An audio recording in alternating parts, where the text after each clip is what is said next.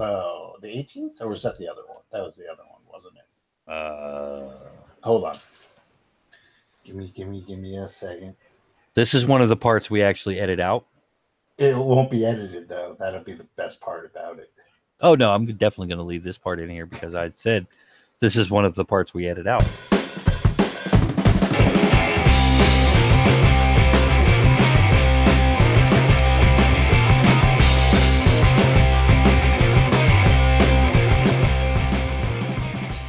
Hey everybody, it's Microphones of Madness. I'm Rodney. Over there, Steve. I'm not Rodney. That's right, you're Steve. That's true. Today we are talking Craig L. Gidney's A Spectral Hue. Probably by the time you hear this, recently released from Word Horde. Yes, it's either recently released or about to be released. Right.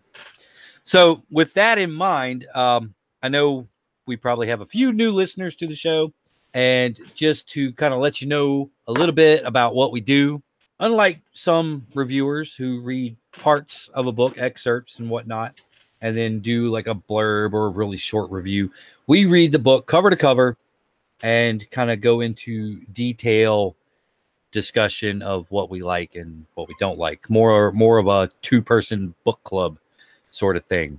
Right. There's going to be spoilers. We try and avoid them, but there'll be spoilers. Yeah. So consider this your spoiler warning. We are going to try to avoid them, but over the course of discussion, spoilers are going to just naturally come out in the flow. Right. We don't script this. We don't edit it to any extensive degree. So much to our chagrin. Well, you said you wanted it to be like free jazz, so there it is. I did every single mispronunciation, every single is in there. I do cut out like pauses longer than 1 second. Every single time I stutter. Oh yeah, I loop that sometimes. That's funny because I was there we go. I was watching a baseball game last night, and the color commentary kept like going. I was like. I hear you. I feel you, mister. I totally feel you. So now you know a little bit about us, a little bit about how we do things. If you are new, thanks for listening. If you're old hat, you figured all that out by now. Thanks for staying with us. Yeah, thanks for staying with us. All right. So Craig L. Gidney, A Spectral Hue from Word Horde Press. Really, the first thing to say about this book is that it is a weird tale in the classical sense of the term weird tale. For those of you who don't know what that means, back in the day, there was no genre of science fiction, fantasy, horror. All of that was rammed together into the pulp magazines under like weird tales or amazing stories and stuff like that. And there was a lot of mashups between genres. This book does fall into that earlier tradition of the old style pulp stories that kind of don't really fit in with a particular genre. All right.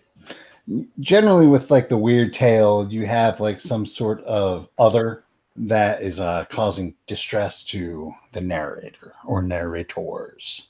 Right. And that's really what this is about.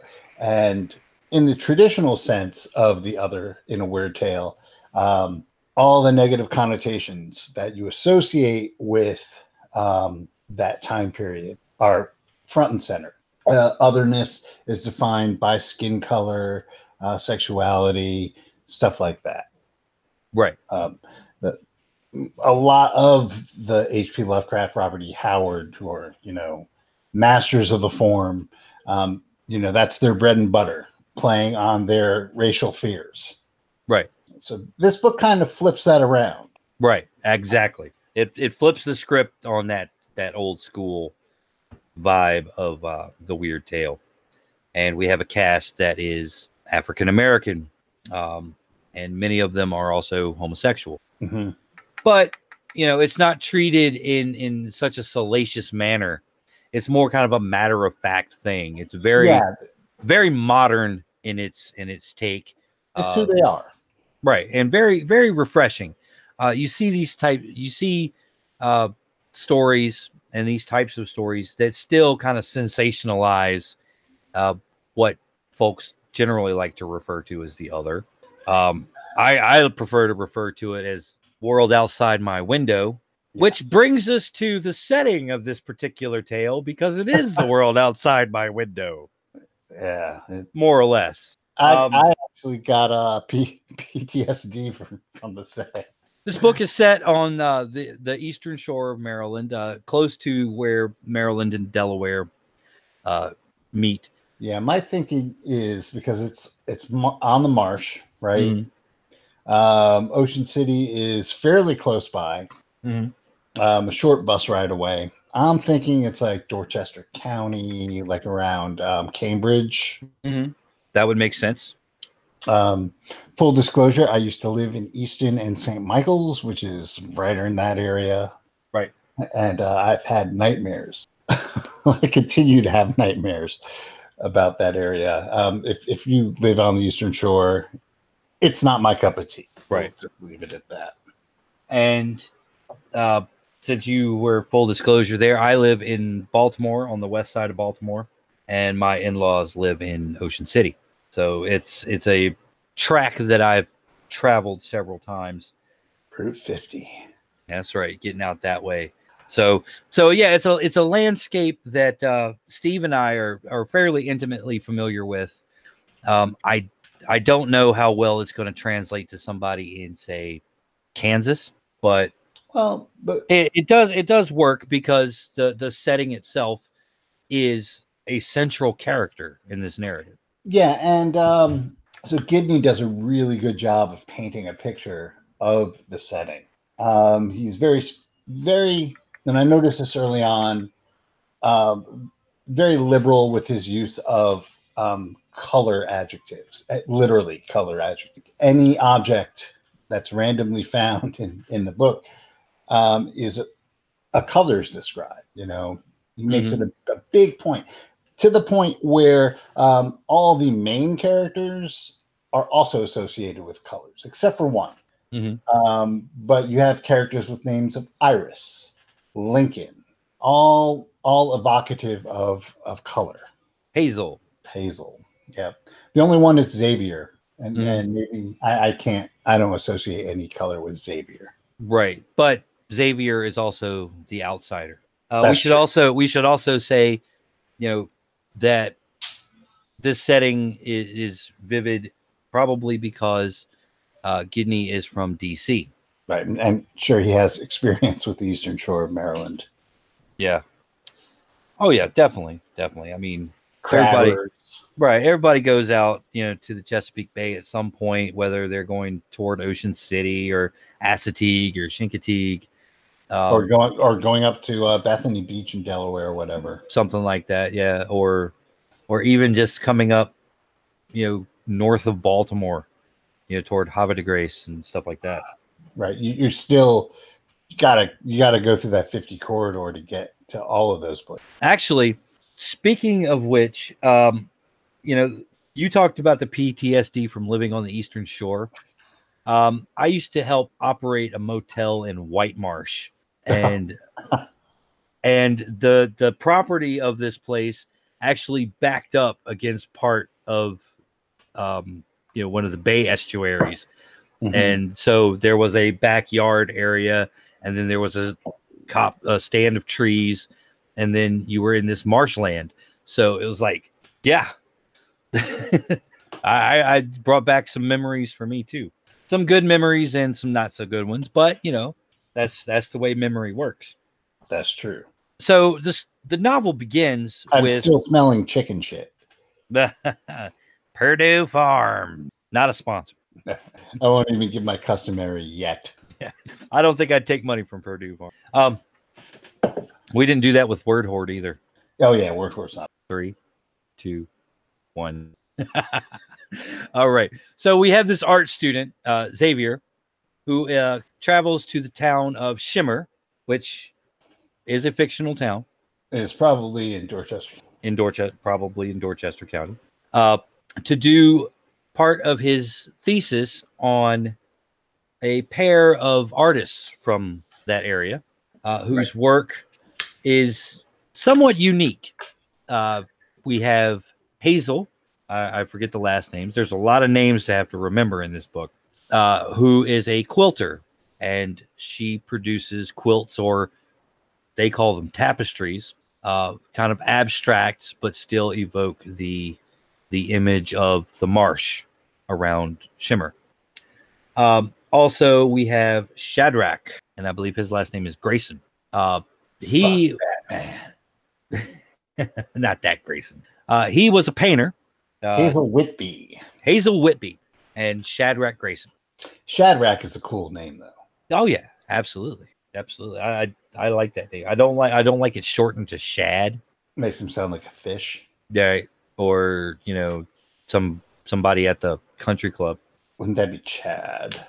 Well, Chad. I'm Shad with a C.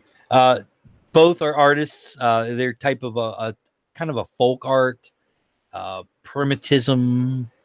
Yeah, there's sort of actually in Baltimore.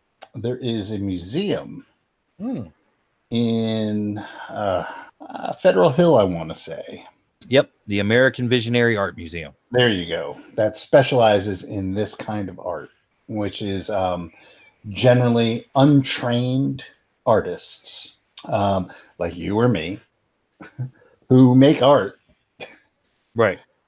And you know, there's value in it beyond, you know, the normal rubrics of value for art. It's common people art, right?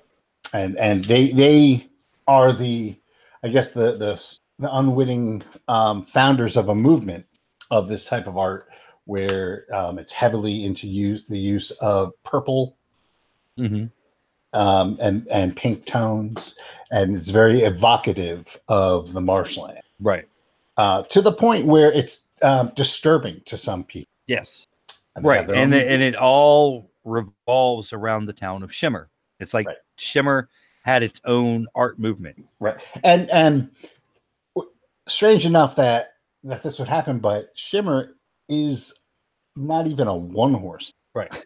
I mean, if you've been to the Eastern Shore, if you've lived on the Eastern Shore, you see these like little unincorporated towns that just happen to be there where you know, there's a few roads and a couple of houses. And that's what Shimmer kind of is.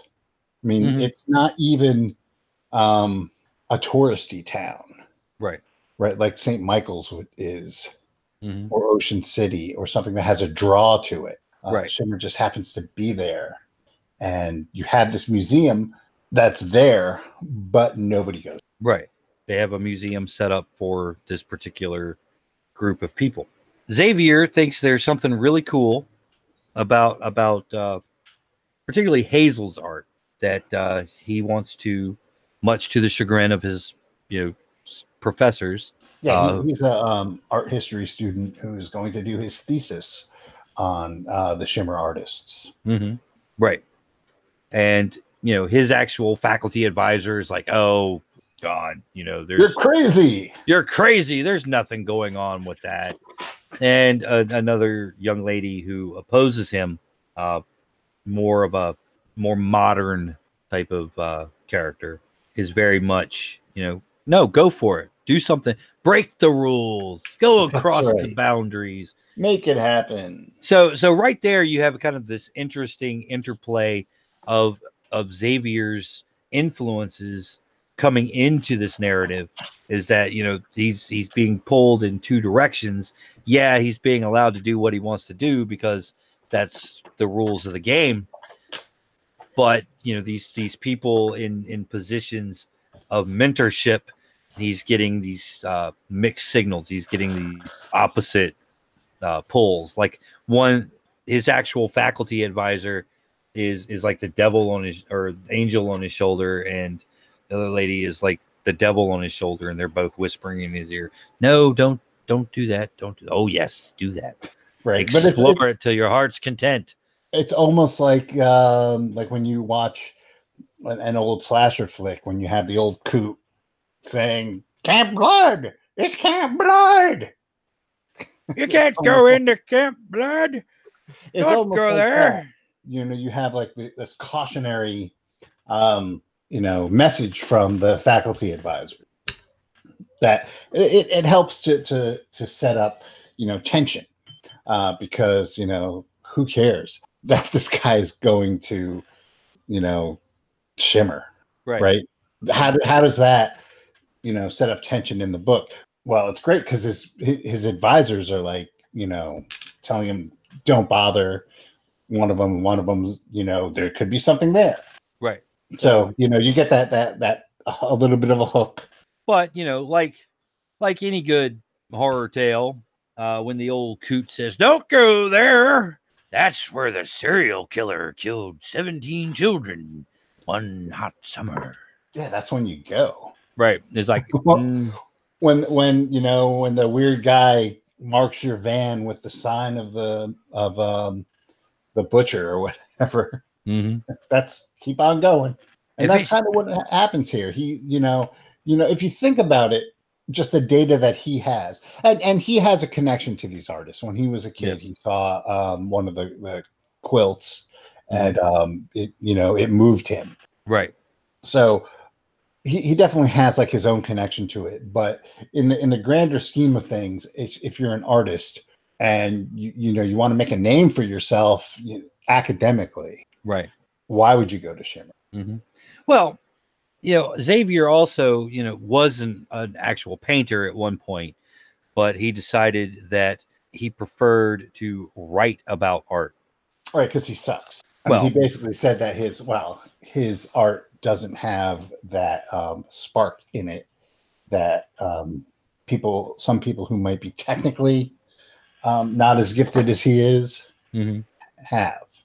And right. There's definitely a nice discussion going throughout the text of authenticity in art, right, and what makes art valuable, and where do you get your ideas from as an artist? Because that's a huge thing. Is how all these quote unquote Shimmer artists are making their art, right.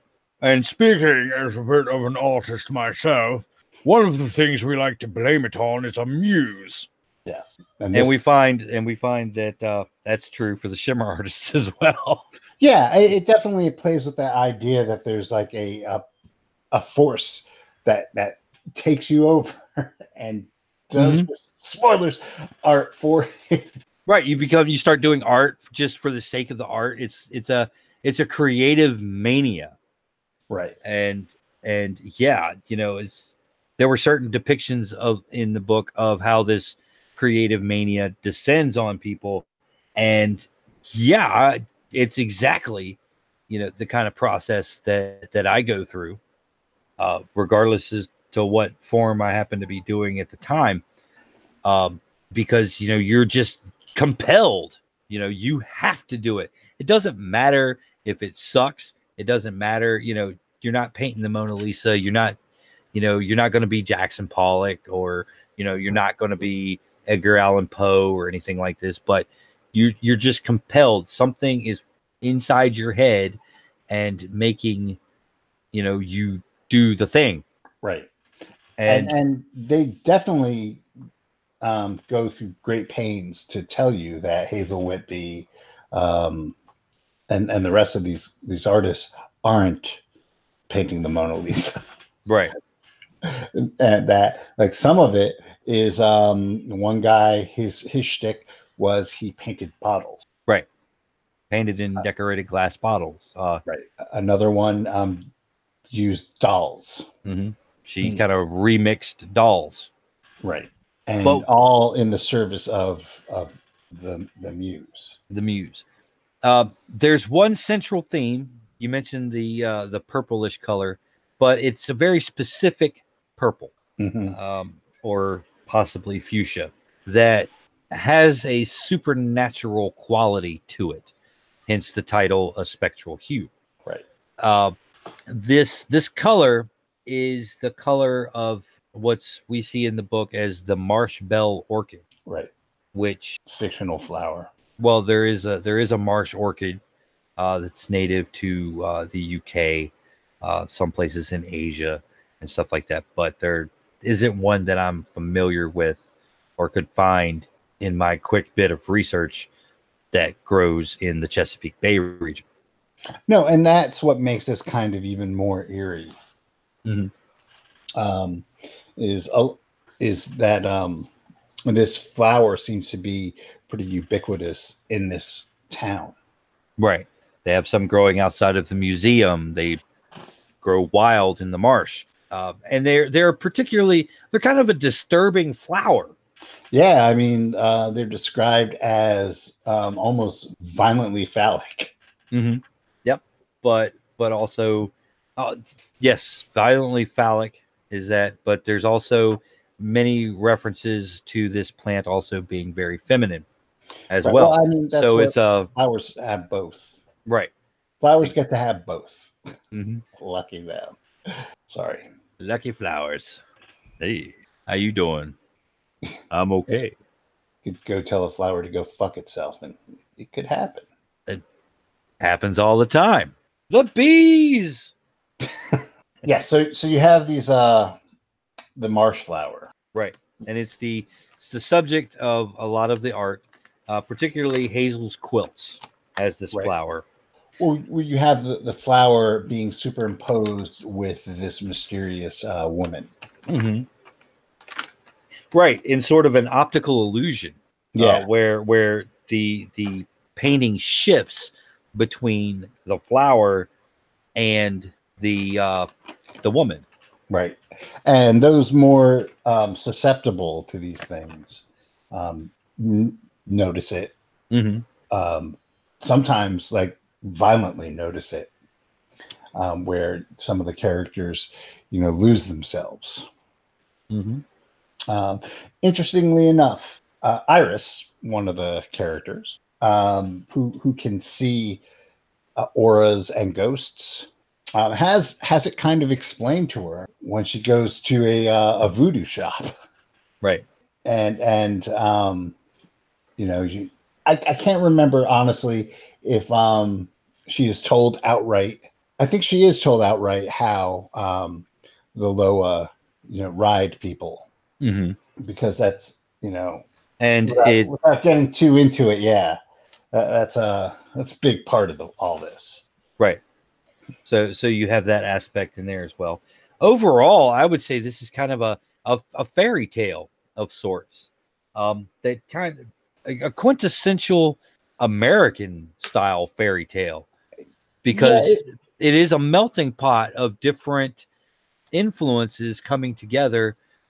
Because you have the way the Loa ride people, you have this kind of she like existence here on the marsh, with this little bit of a dreamland that everybody who experiences these paintings hallucinates a version of the Shimmer Marsh that is more like a dreamscape or an alternate reality. Mm-hmm. I mean, I would go so far as to say that it is an American kind of fairy tale, but with a huge African influence, like a really big African influence. Mm-hmm. Just voodoo and Loa and its roots in West Africa, right? And the fact that a lot of the backstory of this is deeply rooted in slave culture life and slave culture, that the horror aspect of this comes from just the pain, right, and of being ripped from your homeland and looking for your home, and finding these elements, these supernatural elements, taking purchase on the foreign soil. Yeah. And that also becoming home as well. Truthfully, even though I was reading this and the setting is clearly mid-Atlantic and it becomes this kind of mid-Atlantic Gothic setting. That's a really good way of describing it. Yeah. Kind of mid-Atlantic Gothic and Eastern Shore Gothic right. See, I would like to say Southern Gothic, since Maryland is below the Mason-Dixon line and is technically the South, but being from the deep South originally and Southeast Louisiana, it's really hard for me to really think of Maryland as the South. Well, these are stories about as South as you're going to get in Maryland. Right. But with a few tweaks, and this is where the familiarity with me comes from, is that this is a lot of these like beliefs that go into shaping this narrative. That's home for me. Right. Well, I mean, and a lot of that is rooted in West Africa. Mm-hmm. Just voodoo and Santeria from West Africa via the Caribbean. Mm-hmm. But that was spread by slave culture. Yes. I mean, you people get ripped from their homes, and they don't automatically just convert to Christianity. Their deep held beliefs don't go away and are passed on to the next generation. Right. And yeah, of course, there's going to be some mingling of culture. I think that's where Santeria, gets its thing from. I might be completely off, but I mean, you can't deny that, and that's why I say it's definitely like an African American story. Oh, definitely. I mean, notwithstanding that all the characters are Black, and the author is also African American, but just like culturally as well. I mean, it's not just one of those things where you substitute your own. What am I trying? Where the character could be anyone. You know what I'm saying? Right. It is culturally in the DNA of this story. Is Africa, right. Is slave culture. Right. It's definitely that story. Right. Yeah. Xavier. I could not substitute myself for Xavier while reading the story, but he could easily have been somebody I went to college with or smoked pot with or something like that. So it's like that's kind of the familiarity for me, is like this is somebody I could have known at some point, or somebody I might know now, to put it that way. But right. Yeah, overall though, that's what you get. You get this hybrid story that has so many like a gumbo. It's a fiction gumbo that suffuses so many things in here. There's even reference to the ogre who lives in the swamp. Well, I mean, being a woman of Scottish descent. Right. Well, I mean, it's not like slave culture existed in a vacuum. There were white people involved. Well, obviously. Exactly, because no one came here as a slave by choice. Correct. So there's definitely there's going to be that influence as well. Mm-hmm. And I think that it's hard to talk about this without like going full in to what actually happens. Right. You know what I'm saying? Mm-hmm. But I think that the negative influence, there you go, of the masters combined with just a frightened child, and tales from the old country and tales from the other old country, Africa and Scotland, combining to give you this gumbo, I guess is a good way of putting it, of psychic energy. Mm-hmm. Yeah, I would definitely agree with that. Unlike some stories by certain writers, slavery is depicted in this book. So, if that's kind of a trigger for you, there's your trigger warning. Not in lurid detail. We've definitely read stuff that is a lot more harrowing. Mm-hmm. And nor is it romanticized in any way. Nope. It's very matter of fact, and if that is kind of a refreshing treatment of the subject. Well, if you're a not all white people kind of person, mm-hmm. you're probably going to have problems with with the slavery aspects of it. Mhm. But you probably would have problems with a lot of the stuff anyway. So Right. Like these owners are shitty, but they're not as shitty as these other owners. But they're still pretty shitty. shitty. They're still pretty shitty. I mean, just the fact of owning people, owning human beings, is just makes you shitty. Yeah, it really does. It's odd because like you said, it's matter of fact. It's as not judgmental as you can get away with without, not being judgmental. Does that make any sense? Yeah. Because he's in no way is he's saying that the situation was good. He's actually saying quite the opposite. Right. But it's subtle. It's there's nothing in his language that condemns anything, but just the fact that it's there and what happens to these people in and of itself tells you it's shit. Right. It's the detachment of the artist. Right. It's not an idealized situation, but it's realistic and it works really well in the over the course of the narrative. It does, because the ramifications and the consequences of all of this happen years and years and years later. And that's really where the weird and the horror is. Right. How these things persist. Yeah. How, the sins of the fathers are, it's weird because the people who actually pay the price are people who don't deserve any of it.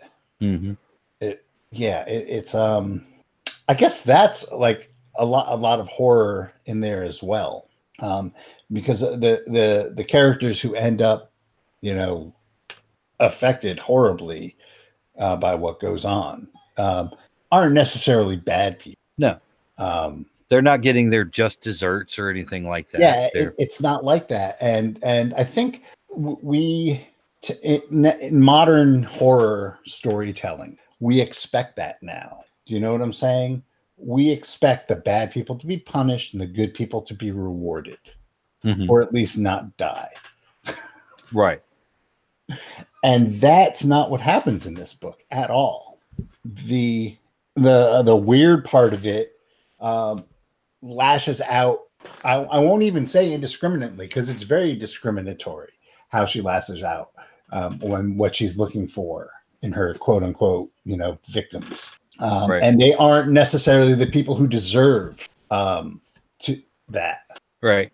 But on the other hand, this is not a tale of good and evil and such like that. No, it isn't. It's just odd because it is counter to what we get a lot of in horror fiction, right? Where we have like bad people are punished, good people are the survivors, right? And that's not what happens. No, you could almost say that this is kind of an addiction parable. Yeah, you can definitely say that. So there's multiple layers that you can look at this. But I mean, and all of them work. Yeah, if you want to go further with this and say that modern situation for Black America, the people who are paying for that don't deserve what they get either, like abject poverty, institutionalized racism, and all of that. Nobody deserves that either. Yet it happens. Right. And the same goes for the LGBT community, since very strongly represented in this book as well. And they have had history. I mean, as we're recording this, comes a day after fucking armed Nazis show up to a pride event in Detroit. Yeah, that's crazy. And shots fired at a pride event in Washington, D.C. And there was a guy in New Orleans with a fucking gun. during their Pride event. And so, yeah, it's very much, along those lines. You have, these, and these are African American homosexuals as well, who are often ostracized within their own communities. Mm-hmm. So it's like you kind of get double shafted, right? Because you have some homophobic bastard in your own neighborhood, and you try to get away from that, and you come across some racist white asshole somewhere else, and right. You get it coming and going. Mm-hmm. And these are the type of people that we have in this book, and all of them converge in this location, that's kind of far and away from all of that shit. Yeah, but is firmly rooted. The Eastern Shore is the most tolerant place, right? But this community is isolated enough that they keep to themselves, right? Following that classic weird tale trope of the isolated society. It is definitely an isolated pocket. In an isolated pocket, because it's not like people go to the Eastern Shore on purpose. Mm-hmm. Sorry. People do. I mean, people go there all the time. It's a huge tourist industry on the Eastern Shore. Mm-hmm. Sorry, Justin Steele. We know your favorite faux places in Salisbury. Yeah. So, yeah, I mean, it's definitely got that weird tale structure to it. Isolated community. And even further, it's an isolated community within an isolated community. Mm-hmm. Metaphorically and physically. And shit happens, and the people who least deserve it are the ones who pay the price for atrocities committed a long time ago. Mm-hmm. Now that we've discussed what makes reading this book worthwhile, let's talk about a little bit about what we ended up not liking about this book. Okay. You can start. Oh, I can start. Okay. All right. No, I'm kidding. It's not like I have this like big list. Narratively speaking, I really felt like the first half of this book was spinning its wheels a lot. I agree with you. And I think it took a little bit too long to build mm-hmm. to get to the interesting stuff. And I understand you have to develop character and all that. Mm-hmm. I just think that it kind of was slowly building up for the first half of the book. And then as soon as you hit the halfway point, something snapped on, and then it just went into overdrive. Right. Exactly. It did really shift gears around the halfway point.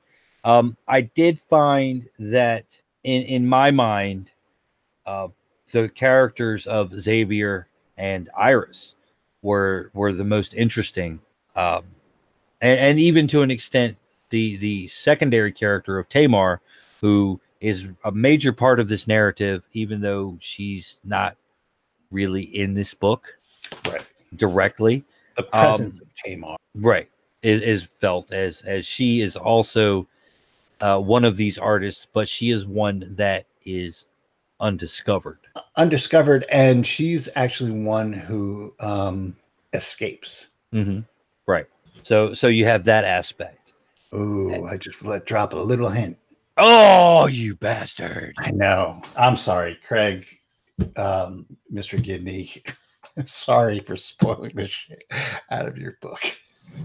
Steve lives in Boston. I do. Should come up for our straight pride parade so we can go and make fun of the assholes together. Oh my God. We live in a weird fun. Call me, I'll give you his address.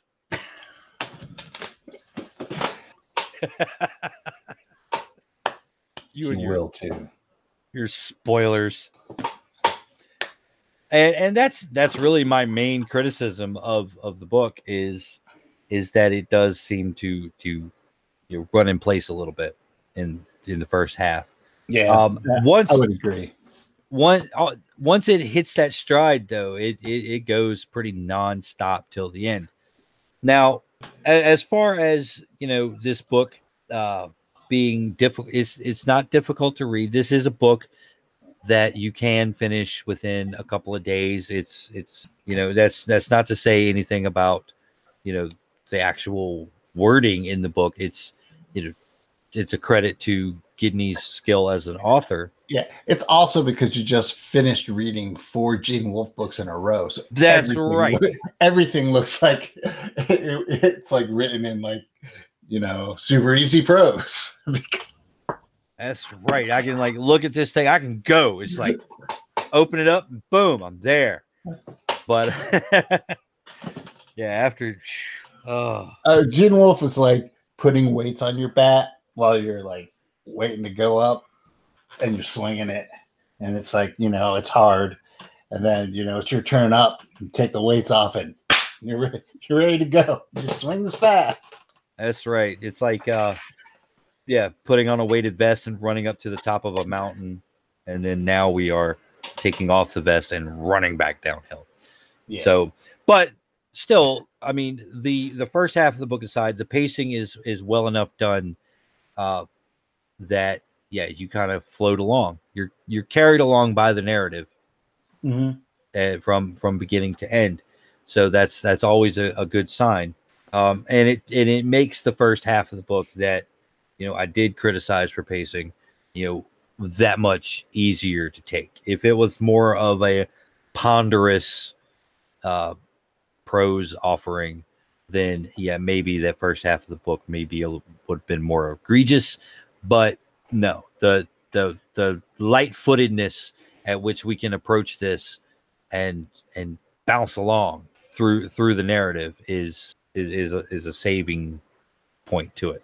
Yeah, now that is definitely one of my main criticisms of weird fiction, especially old weird fiction in general, is its purposeful ponderousness. Mm-hmm. Where you just like the pacing and the choice of words tends to be heavy, right? Almost detrimentally heavy, and you get a lot of pastiche that is that way as well. And we've talked about this before on the show, and yes, just the fact that it breaks away from that, while still maintaining the things that are I guess signature of the work itself. He doesn't stop, describing things by color, and color is very important in the overall narrative of this. Right. It's definitely one of the things that catch your eye. The off-white walls of certain rooms and stuff like that. Right. Right. And how this one color is pervasive. Odd. Yeah. And odd. Yes. And it doesn't sacrifice that when it picks up, No. What I'm saying, that's not where the tone change happens, isn't at the sacrifice of, what he's trying to do structurally as an author. Right. Exactly. It's almost like he got all of the background out of the way, the setup. It's not the background, but the setup, putting all the characters into where they needed to. And once he did that, and he could get into the meat of what's going on and the story, that's where it picks up its pace. Right. It's like setting dominoes up.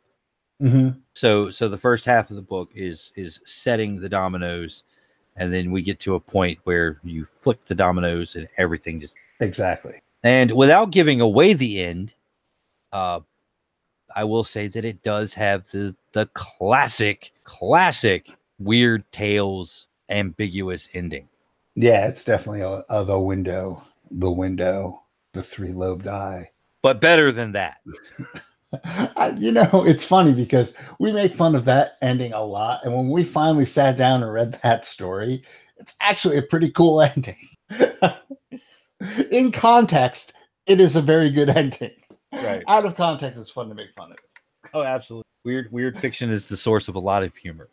All right. You just don't write. Yeah. Maybe they meant blah. Maybe it was in the come on. Yeah, but it definitely has one of those. Right. All right. So there it is. A Spectral Hue by Craig L. Gidney. Definitely check it out from Word Horde Press. It's coming out on what the the 18th. It is so the 18th of June. Yep. Oh, nice. So there you go. If it's if the 18th has already happened, you can pick it up. Yep, you can definitely pick it up. About to happen, you can pick it up in a couple of days. That's right. There's links in the comments. All right, so that's it for this time. Keep 30. Thanks for watching. Thanks for listening. And keep 30 luck points.